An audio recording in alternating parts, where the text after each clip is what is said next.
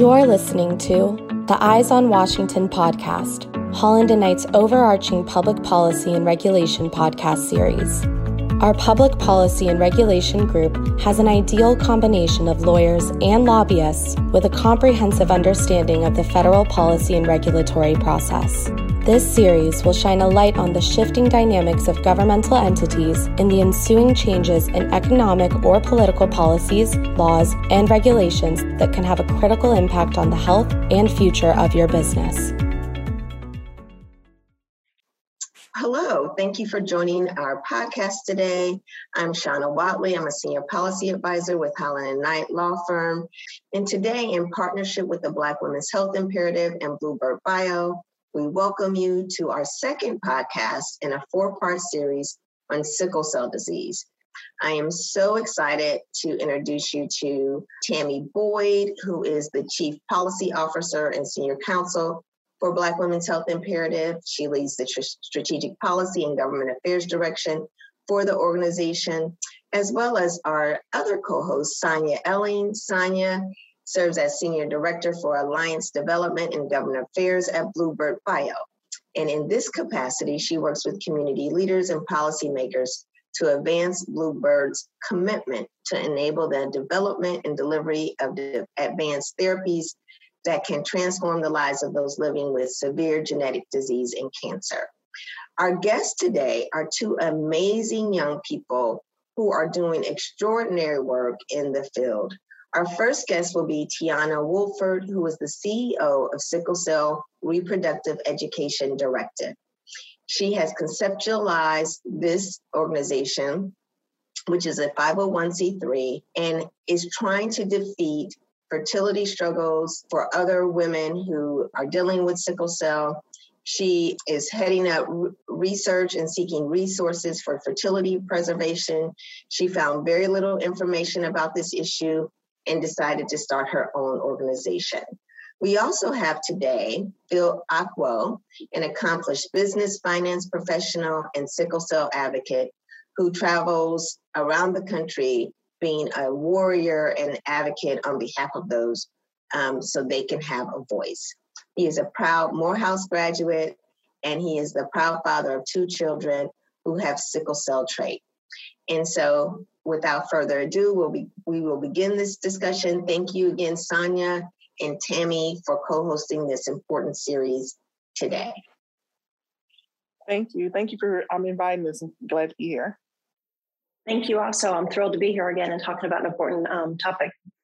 So Tiana, thanks so much for being here with us today. We're so excited to have you.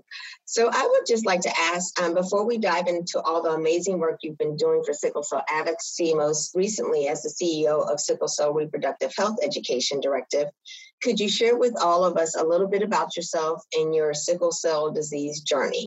Well, sure. Thank you so much for having me. I'm honored to be a part of this conversation.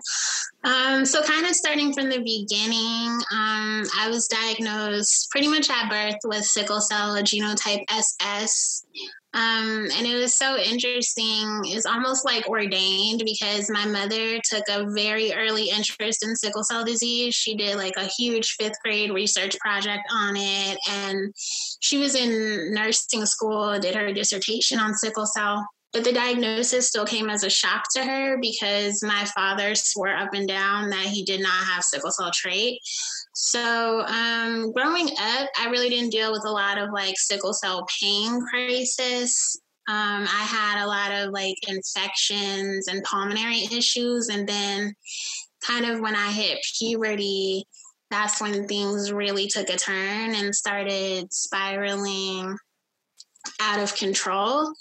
And by the time I graduated high school, I just felt so defeated. I had missed like 80% of my senior year of high school, and I went to a predominantly white school. They didn't know anything about sickle cell. They were not accommodating of me at all. I just felt so defeated. So I ended up having a bone marrow transplant 11 years ago, and I rejected. And really my experience and like my front row seat to the disparities of how oncology patients are treated, because I was seen on an oncology floor when I had my bone marrow transplant.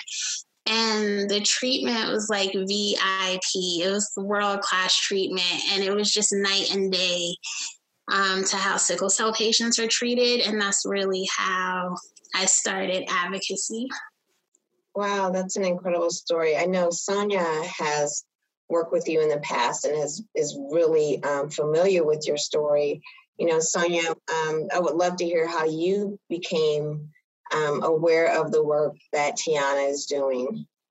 Sure. It was a pleasure seeing and talking to you all today. But I think I've said before, Tiana's a rock star. She seems to be everywhere. When you look at her bio and all that she does and her passion and her engagement in the community.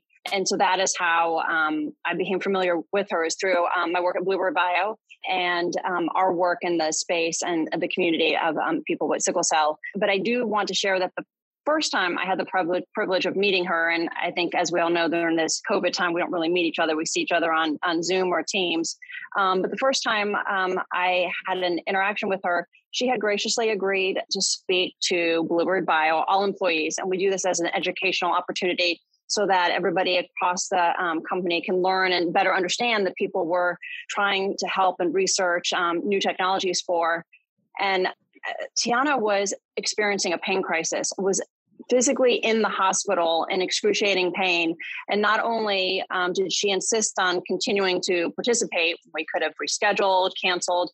She wanted to continue to show up and be present for that meeting, share her story, and was so vulnerable. And being in that moment and experiencing that type of pain that I don't think I have any capacity to begin to understand. And the strength mentally and physically for her to do what she did that day, I think is probably evident throughout all the work that she does. And so one thing I would kind of love to know is where you find that energy and how you keep going and doing the hard things that you need to do as a truly a rock star ambassador in the community, and where you find that inner strength.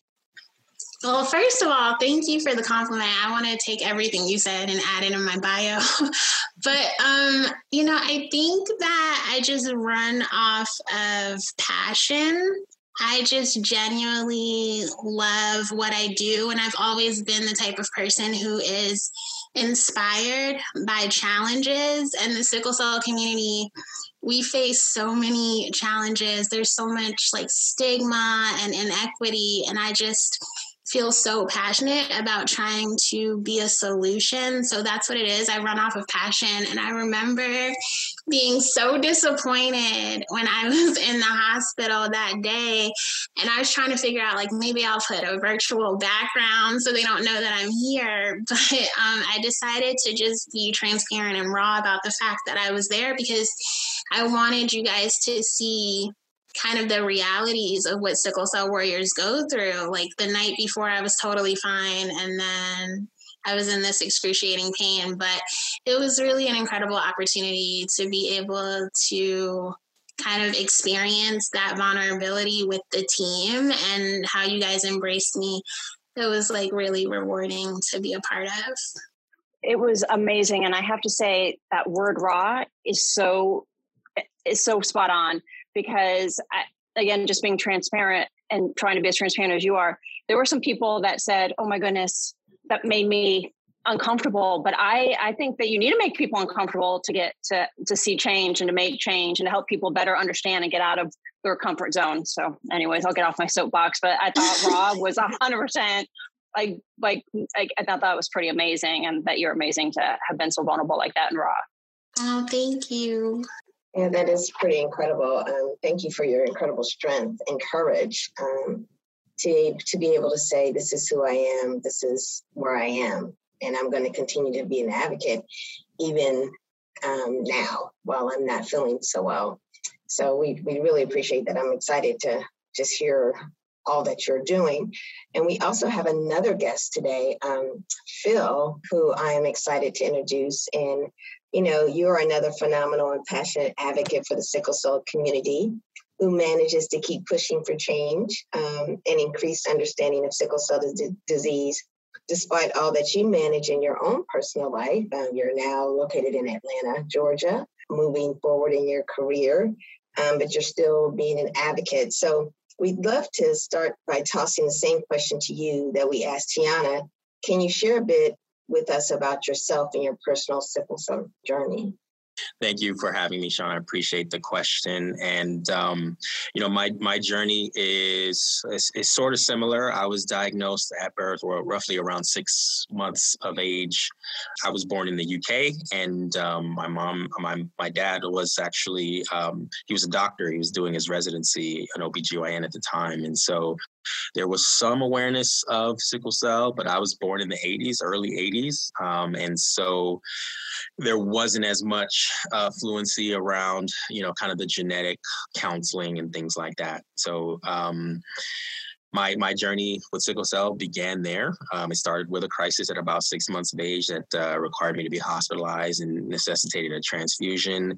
And then there was kind of a calm thereafter, because my dad was a medical professional. He was, very diligent in making sure he and my mom were both very diligent in, ensuring that I, had the care I needed and exposure to the hematologists and the physicians. And somehow we moved from the UK to the States when I was about 5 years old. And at about the age of 6, I got involved with the Sickle Cell Disease Foundation of California. And I got to attend their camp, which now that I look back on it, now, for me to be able to attend that the first year as a 6-year-old was pretty impressive and kind of remarkable for my folks to be able to to feel secure enough to do that. But it was something that I didn't necessarily really appreciate how much I needed. But that camp experience is something that took me kind of all through childhood and instilled in me a lot of education and self-efficacy about how to live a full life with some accommodation in order to be able to do all the things that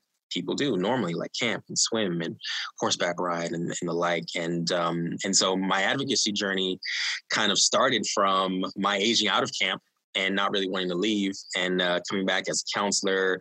And then as I moved away to college and went through my transition journey, there were opportunities to kind of come back and to mentor other young adults who were going through this journey of transitioning into adult care. And that is still to this day a very volatile time for those of us warriors with sickle cell is transitioning to adult care, because much of the expertise unfortunately continues to remain on the pediatric level. So mortality, morbidities, all those things really increase, particularly between the ages of 18 and 25. And so as I started to see some of the peers that I grew up with and went to camp with, start to encounter a lot of challenges, and some of them ultimately losing their lives, including a cousin of mine who lived in Nigeria, where my family's from. That really kind of inspired in me a real just passion about, maybe out of a sense of survivor's guilt perhaps, but just wanting to do all that I could to ensure that other young warriors didn't necessarily have the same difficulties that me and some of my peers were having. And I think if not for the grace of God, I could have easily been one of those statistics, right? And so it's one by one, one meeting at a time, one encounter at a time, just slowly showing up to tell your story, and to radically kind of destigmatize the entire experience. And so I think that is also very much been a characteristic of the advocacy journey, which is becoming more and more comfortable with telling that story, and slowly but surely kind of removing the fig leaves one by one, and just letting people know that you live with this condition, and that, it does impact how you move, but it doesn't necessarily have to limit you. So I'll leave it there. Probably, I'm sure you got other questions. I don't want to filibuster you, but oh no, it's amazing. One of the things that I really heard you say a few times was the word warrior, and you describing you all who are in this battle. And it's interesting. Is that a word that you use, or is that a part of the vocabulary of you all who are suffering with sickle cell or living with sickle cell? That's a great question. I think it's now at this point, would you say, Tiana, it's kind of the entire community. We're kind of all settled on this term. And I think it used to be, prior to, a little bit more conscientious concern regarding HIPAA and things like that, we used to be referred to as sicklers, which, some people view as problematic, others less so. But yeah, increasingly we've kind of settled on the term warriors to both bond us to each other, but also to really kind of sum up the experience of what it is to live with a condition that is just at once so painful, but it also simultaneously quite invisible, and that often lends itself to our being scrutinized when we show up in clinical settings for care rather than being helped the way we need to be. And I think that it also came from not only do we identify as warriors because of, like you said, the daily kind of battle that we go through, like fighting against stigma, fatigue, chronic pain, all of that. But I think we just didn't want to be identified as patients because it just didn't honor our full lives. So that's kind of where that came from. And I remember it was actually a member in this community who started kind of coining that term, and we all just attached ourselves to it. Wow, that's amazing. I want to turn it over to my fellow co-host, Tammy Boyd. I believe she has a few questions and would like to engage in the conversation at this point. So I'm going to turn it over to you, Tammy. Yeah, absolutely. Thank you, Shauna. I think both of you brought up great points, as sickle cell warriors. I guess to start for you, Tiana, a question would be, one of the things that we do with Black Women's Health Impaired is we try to really talk about the lived experiences of Black women. And so when we talked before, I thought it was just so amazing. Could you talk a little bit about your organization? Because as you talk about sickle cell warriors, there's also the part about reproductive, being, as a Black woman and what that is like. So, could you talk about that a little bit just in terms of your organization and your focus? And that's really the lived experience of the whole person of a sickle cell warrior. Yeah, absolutely. And that's why I'm excited. I think that our missions are so aligned because there really has been in the sickle cell community, Phil and I talk about this all the time, there's been so much priority on survival and just keeping us alive. Because for so long, individuals with sickle cell disease, they were not living well into adulthood. But, thanks to medicine and the grace of God, we've come such a long way. And so we as a community and as this organization kind of want to raise the bar and set a new standard that it's no longer enough to just survive. We want to have the best quality of life possible. And my team at SC Red, we believe in order to have that quality of life, our reproductive health experiences have to be considered. And I think that the timing is amazing, just with everything with the Black maternal health crisis. And I know that there's a history of women, particularly Black women, having to fight for autonomy of their own bodies. And unfortunately, you see that happening in real time. And I've experienced it myself. Like right before my bone marrow transplant, I expressed not wanting to do it because I wanted a lot of children and I didn't want to be infertile. And it was this young white doctor who looked at me and really dismissed that. And it came down to, well, don't even worry about your fertility or having children. Let's just keep you alive. And what I'm seeing is that experience is not unique to me. We have doctors telling women with sickle cell that they can't have children, which is not true. We have them saying things like, why do you even want to have these conversations when you're too sick or too poor anyway? And so the mission of SC Red, it's really broad, and it comes down to like social and reproductive health injustice. Because when you look at the oncology community, there are so many grants that offer fertility preservation, particularly if you're going through chemo. But in the sickle cell community, we don't have the same access to that. So it really does come down to inequity and disparities. Absolutely. And to even follow with you, Dil, what are some of do you see some of the same, for men, do you see some of the same barriers or challenges, maybe even not just for you, but even for some of your peers as well? Yeah, definitely. I think, so much of the discussion, as Tiana alluded to earlier, has been just about the idea that we should kind of just be lucky to even survive, right? And there's this prognosis that, again, for someone like myself, born in the 80s, wasn't expected to live through adolescence, much less adulthood. And so that being the case, the whole prospect of being able to have, father children and enjoy that experience of, having a family and doing all that. Those weren't things that I necessarily grew up with the expectation of doing. And so I do have 2 young children now. My son is 6 and my daughter is 3. But I recognize that to be a luxury, unfortunately, for many of warriors around the world, because so much of the care, the presumptions around the care is that we won't make it to this level. And so what I've really, really appreciated in collaborating with Tiana, with this organization, is that it forces healthcare providers and, the key opinion leaders in the space to really stand up and take note and to begin to rethink what it is that we're capable of achieving in terms of our quality of life. What are the things that we should be looking for and, kind of beyond, and that it's much more about just surviving more than that. It's now a matter of how do we thrive. And I think our reproductive health is very much at the center of that, because when you're talking about thriving, you necessarily have to shift your focus intergenerationally, right? It's funny you use the word thrive, because as you were talking, I was thinking of that same word, like how do we get to a point where the community can thrive even as they're managing sickle cell and living with sickle cell. And so, Sonia, I know you've been in this space as a policy expert for a long time. Do you see any legislation coming forth or policies on the Hill or things that can be taking place where we can be advocating in a more aggressive way in Washington on behalf of this important community? Sure.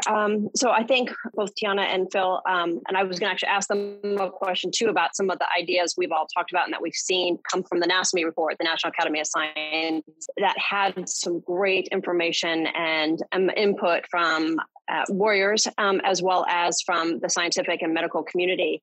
And I think there are pieces from that ASH, we have to give a shout out to ASH, has been definitely trying to focus and increase not only funding, but as well as trying to move forward with some ideas in regards to how to have more coordinated care for people with sickle cell. And the one piece that I know that, Tammy, you and I and Shauna, we've been talking about, and some others in the community that is also based from NASME, is how do we figure out how to address, Tiana, the experience you shared in regards to that disparities of care between oncology and sickle cell, and how do we encourage and recruit and support more physicians and more hematologists in the sickle cell space, and where do we, how can we do that, and how can we all collaborate on that?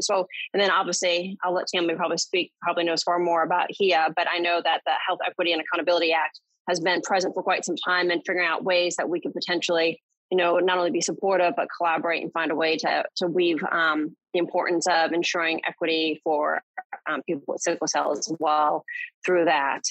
And Tammy, did you have any thoughts or follow-up questions? Or Sonia, did you have any follow-up questions for Tiana and Phil as well? Well, my questions will probably come a little later. I was going to ask, how can we kind of, Black Women's Health Imperative, we really try, we want to really, again, make sure we are doing things and passing, implementing policy and advocacy around the lived experiences. And so what is it that we can do from our side to sort of to support you, to help you in your journey? Well, I think that part of it starts with what we're doing right now, even just giving us a platform to share these experiences, because you really don't have a lot of awareness around these issues. And then the other thing is, like Sonia was saying, there's a lot of this that does have to come from like the policy and legislation side, which, just being fully transparent, like I am not that girl. I don't know a lot about policy or legislation, but I do know that there are policies in place for women with cancer or men with cancer, if they're going to be undergoing chemotherapy and radiation, that their insurance will cover fertility preservation, whereas we don't have that. And unfortunately, just kind of due to the plot of sickle cell warriors, over 60% of this population is covered by Medicaid and Medicare. And we've already started engaging in conversations about how to address fertility preservation from a Medicaid and Medicare standpoint. And we literally have people who are like, we don't want any parts of Medicare and Medicaid. So even just helping us to figure out how to move and kind of advance that work.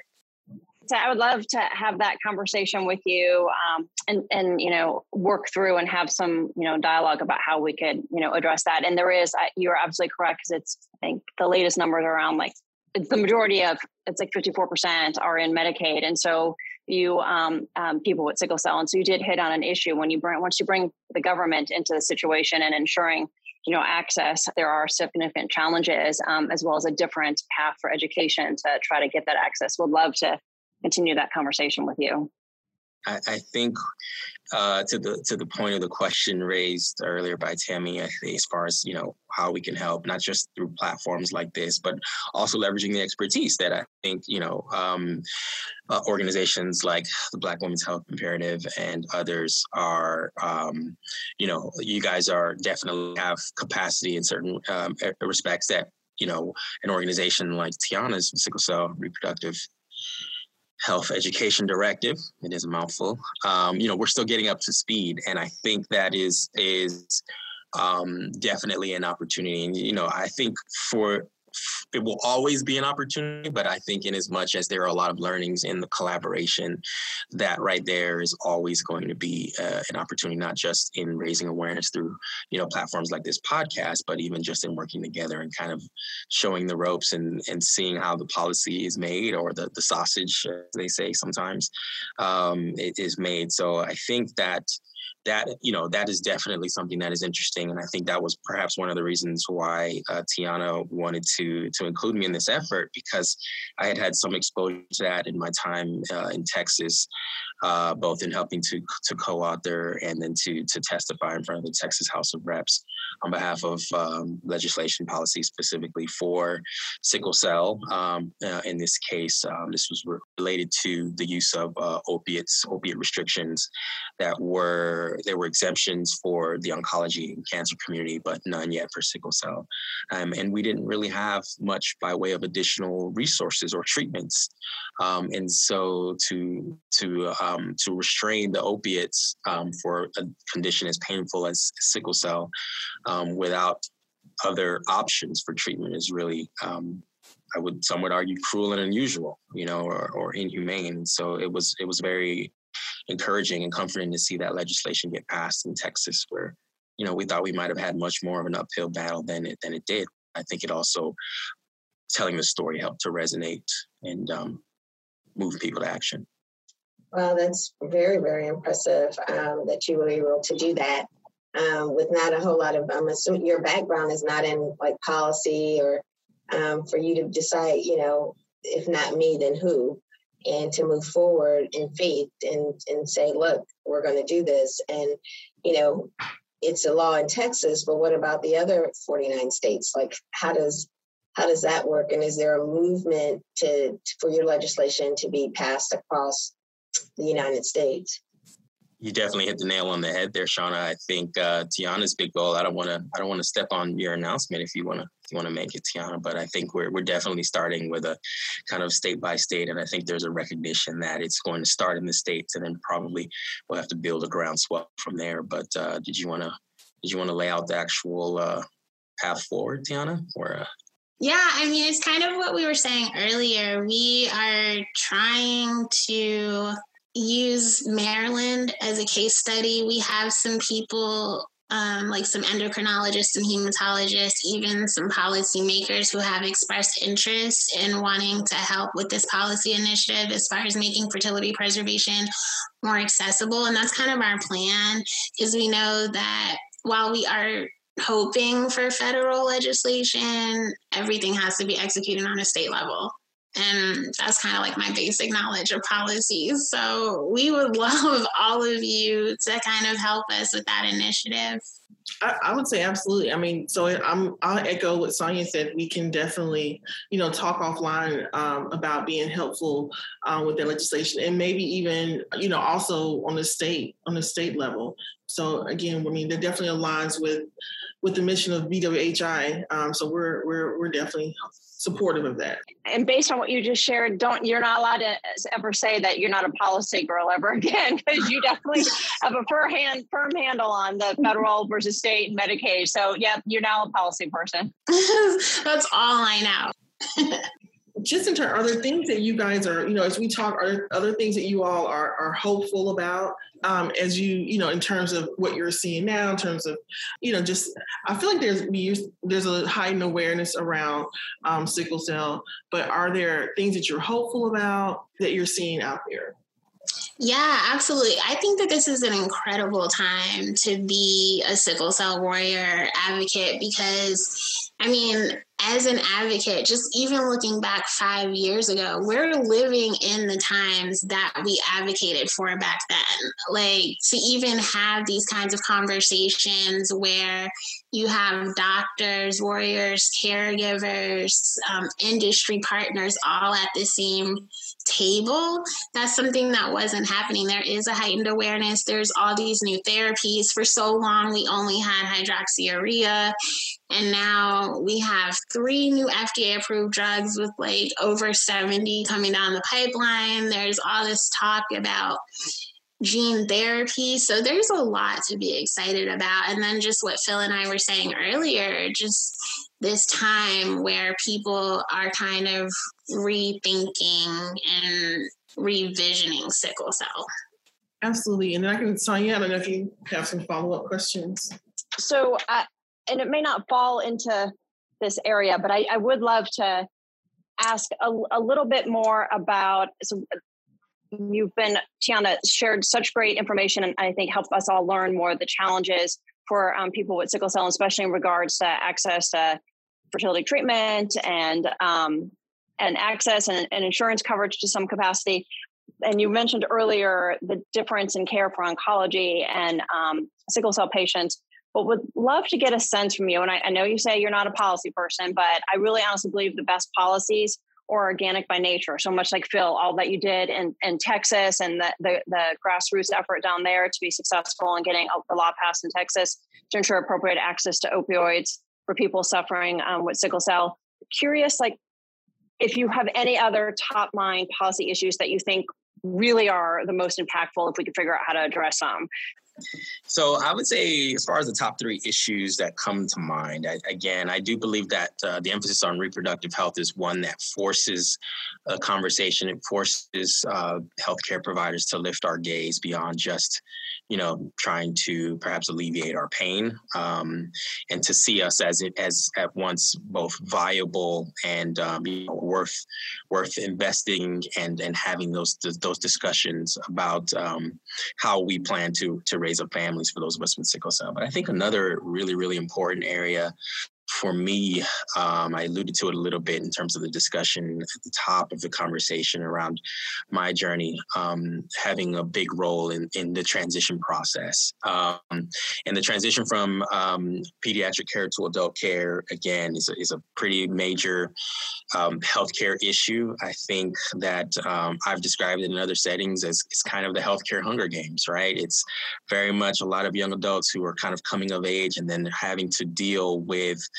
what often feels like medical gaslighting in terms of showing up to get care and then being treated as though you're either imagining it or you're making it up. And so oftentimes our community feels so frustrated, lost, and unsupported that, many of us, we can be in the middle of the most intense pain crises and feel like it may not be worth it for us to muster up the effort to go and be seen clinically. And the reason why I think this actually all ties in quite neatly, dovetails into the mission of SC Red, because this is the level upon which we need to start having some of those reproductive health conversations. So many would argue this discussion should be starting before the transition process takes place, but as part of a broader conversation about how we can do a much better handoff, that is something that I think is a big opportunity.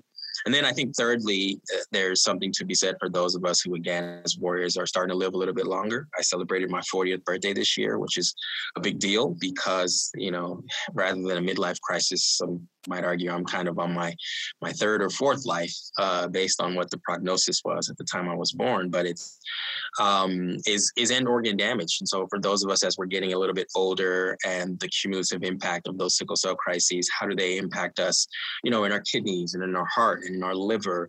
And how do we ensure that what may have been a pretty positive quality of life outcome is able to persist through this period where we're aging in a manner that we, again, as a group, haven't necessarily been able to do historically. So those are three areas that I think are big opportunities, and I know that Tiana's going to have some good ones to follow up. I think you touched on it all from a policy standpoint. We've talked about access to fertility preservation, and then, like you were saying earlier, the sickle cell community, they've been like unintended victims of the opioid crisis. And so we really need to push to get that exemption across the board.